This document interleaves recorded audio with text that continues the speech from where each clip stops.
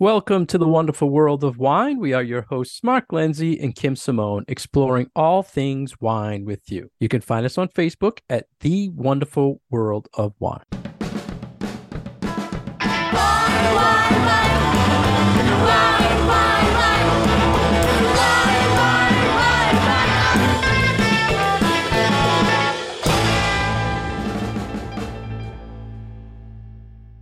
Hello again, everybody, and welcome to the wonderful world of wine. How are you, Kim?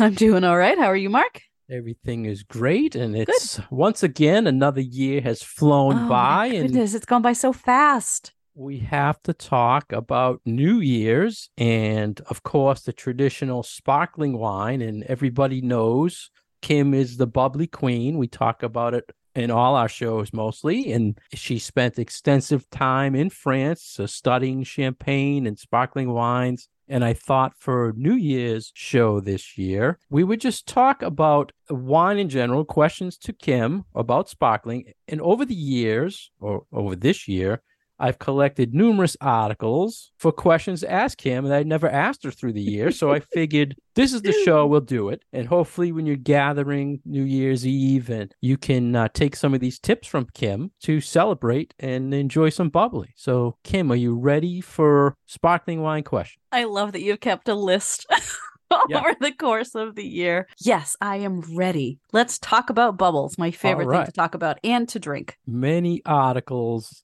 So many articles. I mean, it's a popular topic, so it's not surprising that a lot of people write articles about sparkling wine because it's something intriguing and it's something that most people like to drink. Not everybody. And if you don't like sparkling wine, that's okay. Not everybody likes bubbles, but it's associated with celebration and with fun and with something that's a little bit special. So there's a lot of, I think, positive feeling around a wine that has some bubble to it. It's a great way to end the year by just blasting off some sort of sparkling in your house or to start the year. Celebrate. Just, start the year.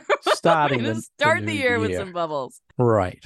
The first article I saw, Kim, was in Forbes, and it had the top 10 selling American sparkling wines. And I thought this was great because on New Year's, I think people really buy more of these just to kind of blast them off for celebration, not as much buying them for drinking. And probably the more popular things, they'll come in, they'll say, I'm looking for champagne, and then they buy one of these brands. So they broke it down, top 5 by volume and top 5 by dollars. And I wanted your opinion on the brands and in general on American sparkling. So top 5 by volume were Andre, Cook's, Korbel, Barefoot, and Chandon. And then by dollars was Korbel, Cook's, Andre, Barefoot, and Chandon. So the same people, just in a different order. Yep. So your thoughts on these brands and the popularity on New Year's of buying these brands? Yeah. So, when you talk about American sparkling wine versus champagne, real champagne from the Champagne region of France,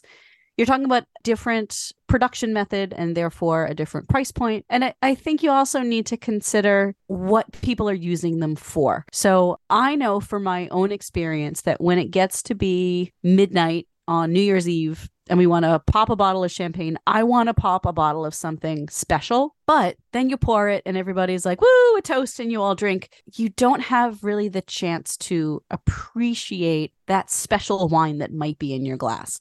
So I think going for something that is a little bit more commercial and affordable and is just something that is fun to have a little bit of bubble in your glass and, you have a couple of ounces and then celebrating and it's over is not necessarily a bad thing. So most of these wines in that top 5 are on the the lesser end of the price spectrum. Some of them are bubbled like we would bubble soda. We've got a carbon dioxide sort of infusion into the wine. So we have big bubbles. They don't last very long, but they're still nice and bubbly. Or the rest of them are more like Prosecco. But that Chandon is, I believe that is champagne method. So that is much more like you would expect from either Cava or Champagne or some of the Cremants from France. So there's kind of this variety of not only price levels for this group of top 5, but also quality levels. But I really think that it does come down to like, what are your expectations and what are you hoping that the people who are drinking this toast with you or this glass of wine with you will get out of it? Yeah, and bottom line is if your goal is to just make a popping sound and spray some people by shaking these up, then you get your money's worth, right? If you've just won the World Series, you Yeah. know. You want to Love it. splash it. People usually New Yeah. Year's people already had a few drinks, so Hmm. like you said, they might not want to enjoy a nice bottle. They might just want to open something to celebrate. Yeah. So So like what these I try to that's do why is they're popular. open the good bubbles earlier in the night so that we can actually enjoy the better bottle. And then at midnight, I'll open like a less expensive Prosecco or something just so that we have something to toast with. So I find that that is a nice way to go because you're able to enjoy those better bottles of wine earlier in the evening. And I always break out a variety of things for my friends that I have over. But, you still want something fun in your glass at midnight to toast. And I'm glad you mentioned, quote, good bubbles, because my next question was an article about a study that looked at the true shelf life of champagne. This was fascinating, by the way, this article. Yeah, and they said they looked at how long a, quote, good bottle of champagne lasts. So we're talking real champagne from Champagne, France. And they said it all depends, the shelf life, on the size of the bottle. Mm-hmm. So what did you think, Kim? So my understanding had always been that it was on the cork and how long the cork can retain its elasticity so that it keeps the seal at the top of your bottle. Because the main thing that you're worried about when you're talking about aging champagne is if you're going to lose your bubble in your wine. So you really want that cork to keep a really good seal on that bottle so that you don't lose that carbon dioxide gas out of your bottle of champagne, because you'll end up with a bottle of flat wine, which might still taste really delicious, but it doesn't have that wonderful bubble that champagne has. So I know that I've had customers in the past who have come to me disappointed because they've tried to age a bottle of champagne and 40 years later the cork has sort of disintegrated or it has shrunk and they've therefore lost the bubble. So I think that this is kind of a two-pronged question, because it's not only is the cork strong enough, or what's the word I'm looking for? Strong's not the right word. Yeah, a good cork. I mean, A if good it's cork, good, it maintains the seal the whole keep time. the seal, but also you need to make sure that the wine in the bottle is going to be able to age for the number of years that you're keeping it in the bottle. So something like Prosecco might have a decent cork that will allow it to keep its carbonation for 20, 25 years, but the wine itself might not have the integrity to really age. And we talk about this all the time. Like, what is necessary to have a wine improve with age? And we tend to talk about acidity, tannins, sweetness, and a lot of aroma and flavor compounds. So it needs to have a lot going on flavor-wise, in addition to those textural elements of having either sweetness and acidity, or acidity and tannins, or just acidity. So you need a lot of these components in order to make an age-worthy wine. So the thing about champagne is that it's got high acidity and it generally has a lot of these flavor compounds. They might be delicate flavors, but you have a lot of flavors going on in champagne. So in order for it to age, I feel like you need a really good wine, but you also need the integrity of that cork. Yeah, that's why they said good bottle of champagne, the traditional. And interesting, they said the longer the bottle it ages, obviously it can lose pressure, but they did a study and said for a 750 milliliter bottle, you can store it for 40 years. I think 40 is a lot. That's, I mean, and then for the next I'd say 30. a 1.5 liter can store it for 82 years. Mm-hmm. And then a 3 liter for 132 years, Kim. And I think that their experiments were about the flavor of the wine and not necessarily the integrity of the cork. Am I wrong or am I right?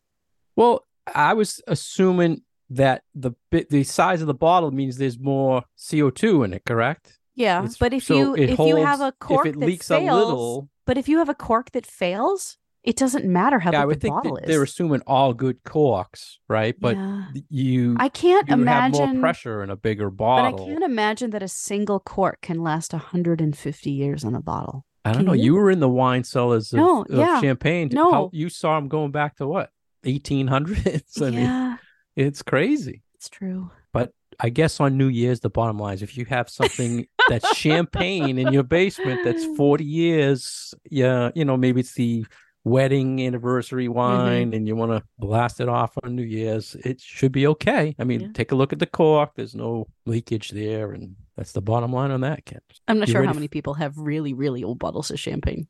Yeah, I don't think that's the night we're going to open it. No, I tried once. I had a 6-liter bottle of champagne that I was going to open for New Year's Eve for a bunch of people that were over, and the cork was faulty, and I had no bubbles in it, and it was very disappointing. Yeah. I had moved that bottle a lot, so that was probably part of the problem. Well, now that you mentioned you didn't have bubbles, I had a question related to that, and it would be, if you buy a bottle or you order a bottle at a restaurant of sparkling wine and you sense that it's flat, do you send it back or you return it? Are we treating this like a corked bottle? And have you ever seen that in restaurant setting? That'd be technically a fault with the wine. If you are expecting, I mean, if you order a non-vintage glass of champagne or a non-vintage, any bottle of champagne, I mean, unless you're ordering like a 50-year-old bottle and you get it and it's a little bit flat. But if you're ordering just champagne or any type of sparkling wine that is on a restaurant menu and they bring you a glass of it and it's flat, you absolutely send that back. That is a fault. It is expected of the style that it has bubble to it. So you are expecting to have a glass of wine that has bubbles in it. So yeah, absolutely send that back and get a new glass. Have you ever seen a sparkling wine tank method like Prosecco or Andre that had no fizz? Maybe a production error or something. I've never seen a tank fermented sparkling wine. I've seen the opposite, where there have been still wines that have re-fermented in the bottle and so have bubble to them, but I have not seen anything go wrong with, I mean, I've seen varying levels of carbonation in, say, Prosecco, but I think a lot of that has to do with how it's capped. So some that have like a crown cap instead of a cork seem to have a little bit less of a carbonation to them. Would you say traditional method sparkling wines, you probably have this issue more where they could be flat because of the cork versus tank method? You think it's more? But they're both finished with a cork. Yeah. Yeah, they both should. They both still should have the bubble to them. Even though I see what you're asking, because fermented tank in the bottle versus tends tank to have method. less. Yeah, it has less pressure. Is it pressure per square inch? Pounds per square inch than Prosecco champagne is does. technically less. Yeah. So you wouldn't hold Prosecco to the same standard of bubble that you would for champagne. But if you're getting anything in your glass that you expect to have bubbles to it and feels almost flat, then I think you're totally within your rights to send that back and have them open a new bottle. Totally. Yeah, all the years in retail, I've never taken back a sparkling wine that I've never had that experience at a restaurant where I've ordered, say, a glass of Prosecco and it's been flat. I feel like where you would see this more often would be if you would have a sparkling wine by the glass and maybe it was opened yesterday or the day before and not a lot of people have ordered it. And so you get half the bottle gone and you get a glass and it doesn't have a lot of bubble to it. That's really the only situation that I can think of that this would have happened. Or you have a bottle that has a cork issue, and so it has allowed all of that carbon dioxide to escape, in which case it is a faulty bottle. So again, like I said, they should open a new bottle for you. Okay. You ready for the next question? Go for it. All right. Another article that was in Vogue said 7 rules to drinking sparkling wines correctly, Kim. And I want you to tell me and the listeners, are these rules something we should be going by? The first one is you should only chill your sparkling 15 to 20 minutes. So they say 15 to 20 minutes in an ice bath, not in your refrigerator. So 15 to 20 minutes from a room temperature, your bottle of sparkling wine, putting it in your refrigerator is not going to get that bottle of wine cold enough. So I think what they're referring to in this 15 to 20 minute thing is in an ice bath. Makes sense. Yeah. Yeah. In the fridge, so I think the whole point of this is that you don't want to leave your bottle of sparkling wine in the refrigerator for a very long amount of time, like weeks or months, because regular kitchen refrigerators have a lot of vibrations to them. As they turn on and off, you get a lot of, movement. And that movement and vibration for your refrigerator will eventually shake out a lot of the carbonation of your sparkling wine. So if you know that you want to have this bottle of Prosecco say this weekend, just put it in the fridge a few days ahead of time, or the morning of if you have something special going on in the evening. Just enough time to chill it down. A few hours is plenty of time. You don't want to regularly store or routinely store your sparkling wine in the fridge, unless it's a wine fridge, which doesn't have that vibration thing going on that a regular kitchen fridge does. Yeah, so I think the point is don't let it spend that much time in the fridge. Okay. Here's something they're saying you should be doing correctly is to ditch the flute or the coupe when you're drinking sparkling wine. Now, Kim, a lot of people are probably bought those little plastic cups for celebrating on New Year's. Good thing or bad thing, and why should they ditch these shaped glasses? So I agree for two very, very different reasons. So the traditional champagne flute, which is the tall one, you retain a lot of the bubble, but you don't get the aromas. So because the opening of the glass is so narrow, you don't really get to appreciate the really beautiful aromas and smells that your champagne or sparkling wine is giving you. But it does keep the carbonation in the wine pretty well. The coupe, which is a little bit more old-fashioned. It's the sort of shallower. You can kind of hold it in the palm of your hand. Reserve those for cocktails or chocolate mousse. I actually serve chocolate mousse in mine. It's a really nice way to do that. The problem with those is that you get a lot of those aromatic compounds, but because it is such a wide glass, your carbonation dissipates really, really fast. So you lose your bubble, but you get the aromas. So it's kind of like we're looking for a glass that is the best of both worlds. We want to retain the bubble, but we also want to have a glass that gives us enough of an opening that we can get the aromas. So what a lot of people are doing these days is just sort of serving sparkling wine in just whatever you would serve white wine in. And when I was in Champagne in March, not a flute to be had. Like there were no flutes, there were no coupes. Everywhere we were served champagne in what I would serve like a Chianti or a Tempranillo in. So it was glass that had a nice bit of a rounded bowl towards the bottom and then came into a bit of a tapered opening at the top so that you could swirl your wine just a little bit to get those aromas out of there. But then it wasn't so broad that you would lose a lot of your sparkle. So I think this is kind of more the way that we are trying to serve sparkling wine these days is in something that is much more like a regular wine glass. So we get the best of both worlds. We get the bubbles, but we also get the aromas. And you get a few more ounces too. You got a little bit of a bigger pour. That's a really good point. Yeah, champagne flutes only hold like at the top 5 ounces. So you really only get like a 4-ounce pour. So it's a pretty small pour. Makes the bottle go a little bit farther, but right. Yeah.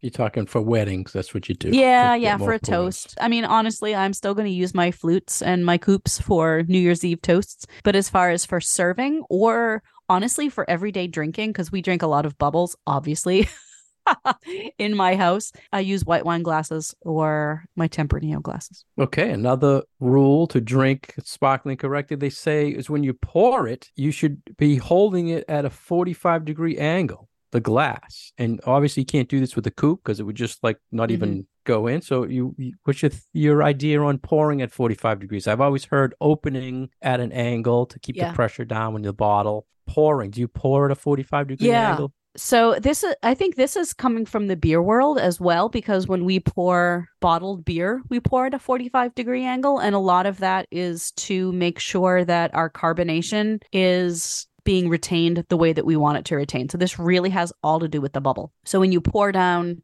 the side of the glass at an angle, you're getting the wine in the glass without necessarily shaking it up enough that you're taking a lot of that carbon dioxide out of the solution. So I totally would go with this because as a beer person too, I understand from just pouring a lot of bottles of beer that, this really does help retain the bubble. When you're celebrating on New Year's Eve and someone hands you a glass and it's all foam, tell them, I heard you're supposed to pour it at 45 degrees. That's why it's all foam. I would not do that. No, not you, but I'm saying if our listeners go to someone's house and that's what happens, that's why, right? Well, hopefully the host has listened to our show. I think it's a little rude to tell another thing, Kim, they said to drink correctly, you should be holding the stem, not the glass. And obviously this has to do with you don't want to warm up the beverage, correct? Correct.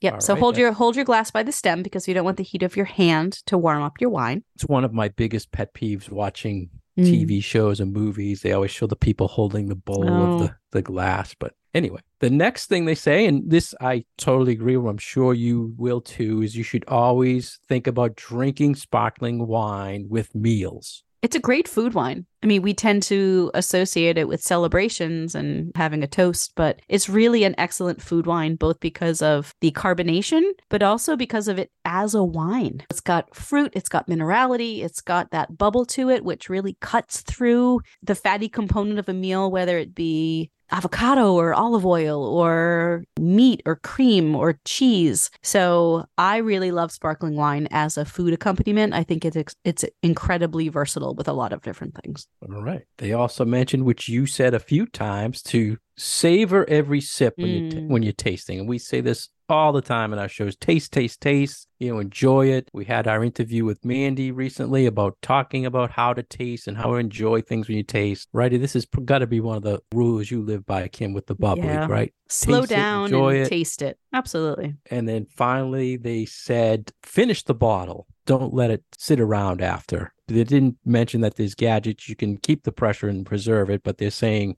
finish it. What'd you think? Because you'll lose the bubble. Yeah. Yeah, it's one of those things that you want to make sure that when you have a bottle of sparkling wine, I know there's a lot of ways that people recommend for retaining the bubble in it, but really, once you open it, it's like a ticking time bomb. You're going to lose the carbonation in that wine. So drink it as soon as possible.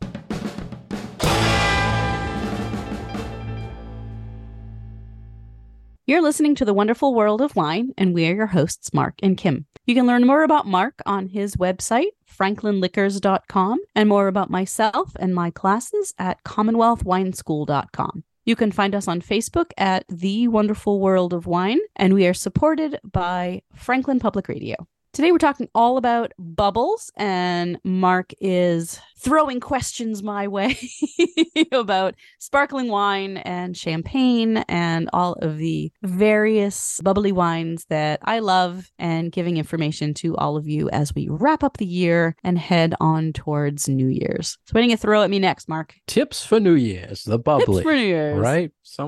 We have to open the bubbly. This is it. The next thing, Kim, I have to ask you about is something I don't think we've ever touched on a lot on the shows. Is a German version of sparkling wine called Sekt. Am I saying it right, Kim? Sekt. Correct. Sekt.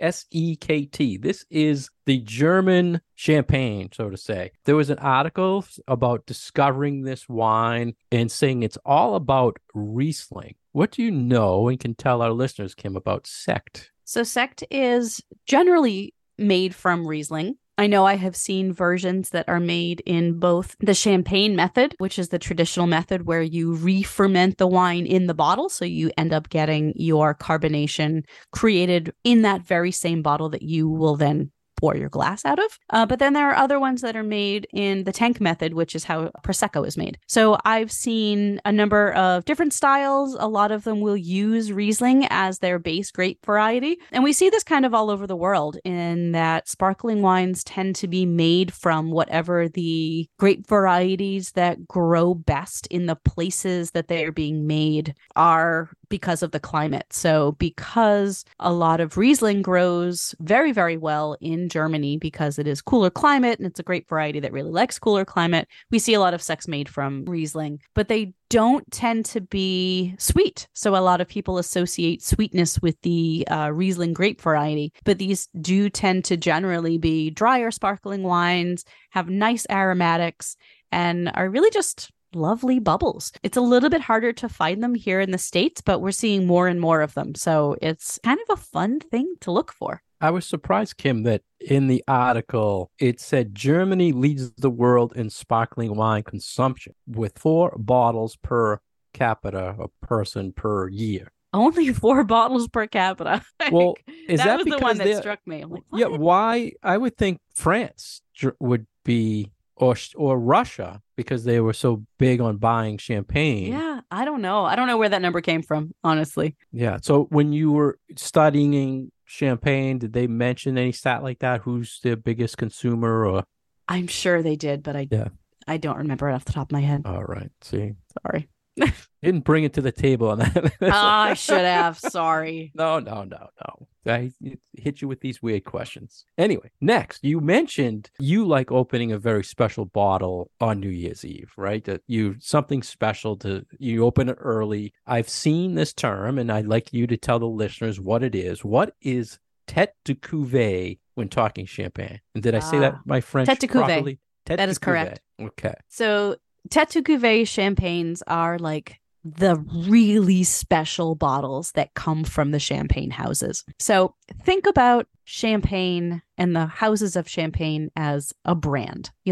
Most people recognize Veuve Clicquot as a brand. Most people recognize Moet Chandon as a brand. Think about that, and then think about what is the best product that they are putting on the market. That is the Tête de Cuvée champagne. Most of these champagne houses have this super higher end, might not be produced every single vintage, really specialty bottle, probably goes for a couple $100 each, maybe more, that they have their name on, that is their creme de la creme wine. And that is the Tête de Cuvée from all of the houses. And you said special, they said, quote, the ultimate expression of champagne. Yes. Now, is it only vintage? Usually, yeah, I believe so. But there might be some houses that don't. Law. Yeah, I don't remember. I want to say yes. I would assume the French are very picky on that. If this is the best, it has to come from a good year. Yeah, yeah. Expensive, though. I mean, are you talking double the price of regular champagne? Maybe 4 times. Yeah.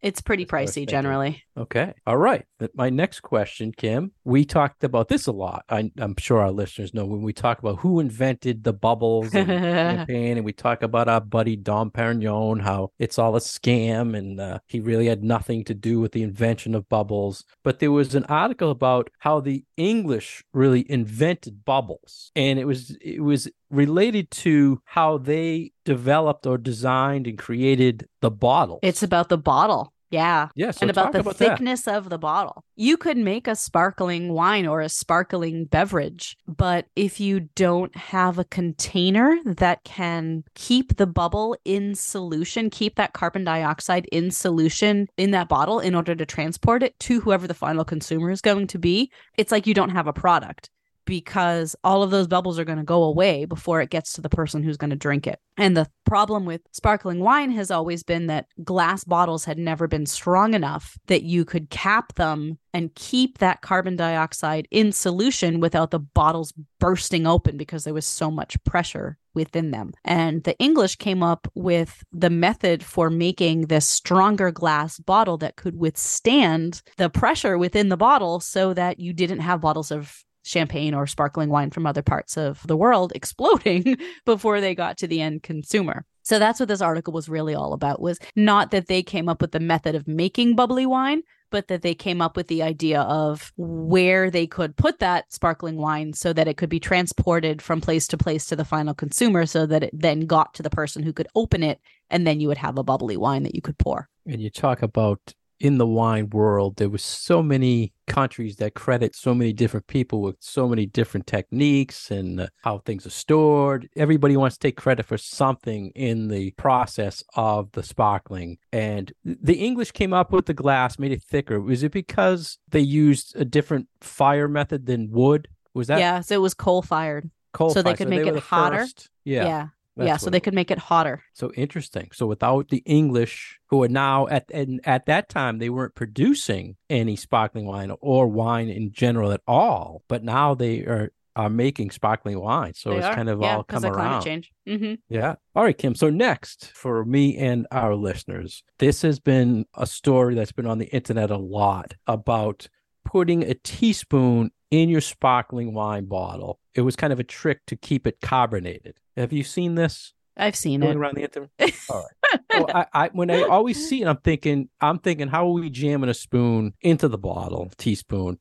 But then, rereading it a million times and trying to picture it in my head. Are you just sticking the long end of the spoon into the top to kind of seal the top? Yeah, but there's no sealing going on. Like, this has never made any sense to me. Okay, because good. We're on it's the all same about page. the carbonation, right? And once Right. you open that bottle, you're letting loose the carbonation, and eventually it's going to come out of the wine and go back into the atmosphere. So putting a spoon in the bottle, but you're not actually creating a pressurized seal at the top of that bottle makes no sense. So everybody just stop listening to whatever blog is telling you to put a spoon in the top of your champagne bottle. It's no. And if you did, for some reason, happen to put the spoon in and it made a tight seal, wouldn't it blast that spoon? Or it do that thing where it's like the bubbles come out, so it goes like boop boop. Yeah, it's just slowly Boop. releasing. But if you had a tight seal, it would literally pop it. It would Yeah. build up pressure Yeah. and throw Yeah. that spoon in your eye. I mean, like if you were to put a regular, you could try this at home. If you actually, it might be dangerous. Don't try this at home. But Kim said Kim says don't try this at home. If you put a regular like wine stopper on the top of a sparkling wine or champagne bottle, eventually it will blow out. Like it will just pop. And I've had that happen to me before. So don't do it. Yeah, we know from experience that happens. Or if you're using a champagne stopper and you don't latch it down properly, it happens too. So, and the article did say that, no, this doesn't work. There was articles in the past too about something about putting teaspoons in a wine to correct like a corked wine or something too. I had heard about it before as some sort of interaction between the wine and the metal. Yeah. But not about, it doesn't compute for me with the carbonation. I've never understood what the mechanism is there that is supposed to be keeping the bubbles right in champagne. Well, I think I covered a lot. I skipped a couple because we kind of crossed over into things. So I hope people, when they're celebrating New Year's, they kind of think of this show and the little tips we gave. And one thing I just want to cover before we close out, Kim, is a lot of questions came in, and actually a couple comments on our pages about the theme song we have on our show.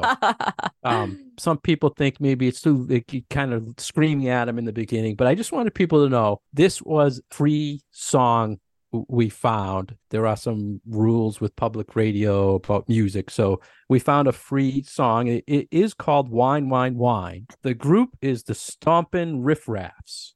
So if anybody wants the full version, I was going to play it, but I don't know legally if we could play the whole thing. But you get the gist of it by just the Wine, Wine, Wine. That is the song we use in our theme song. So it's nicely edited by the Franklin Public Radio for us. So I just wanted people to know, Kim, and it's been another great year. I want to wish you and your family Happy New Year, and all our listeners. And thank you for answering all those questions. I can delete like all these articles now that we share together.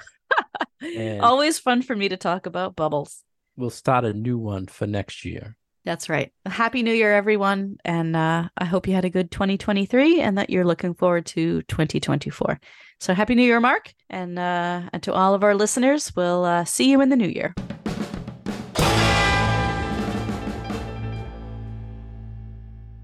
Thank you for listening to us today on The Wonderful World of Wine. We have been your hosts, Kim Simone and Mark Lindsay. You can find us on Facebook at The Wonderful World of Wine. Our past episodes are on SoundCloud and iTunes, and we are supported by Franklin Public Radio. Cheers! Wine, wine, wine. Wine.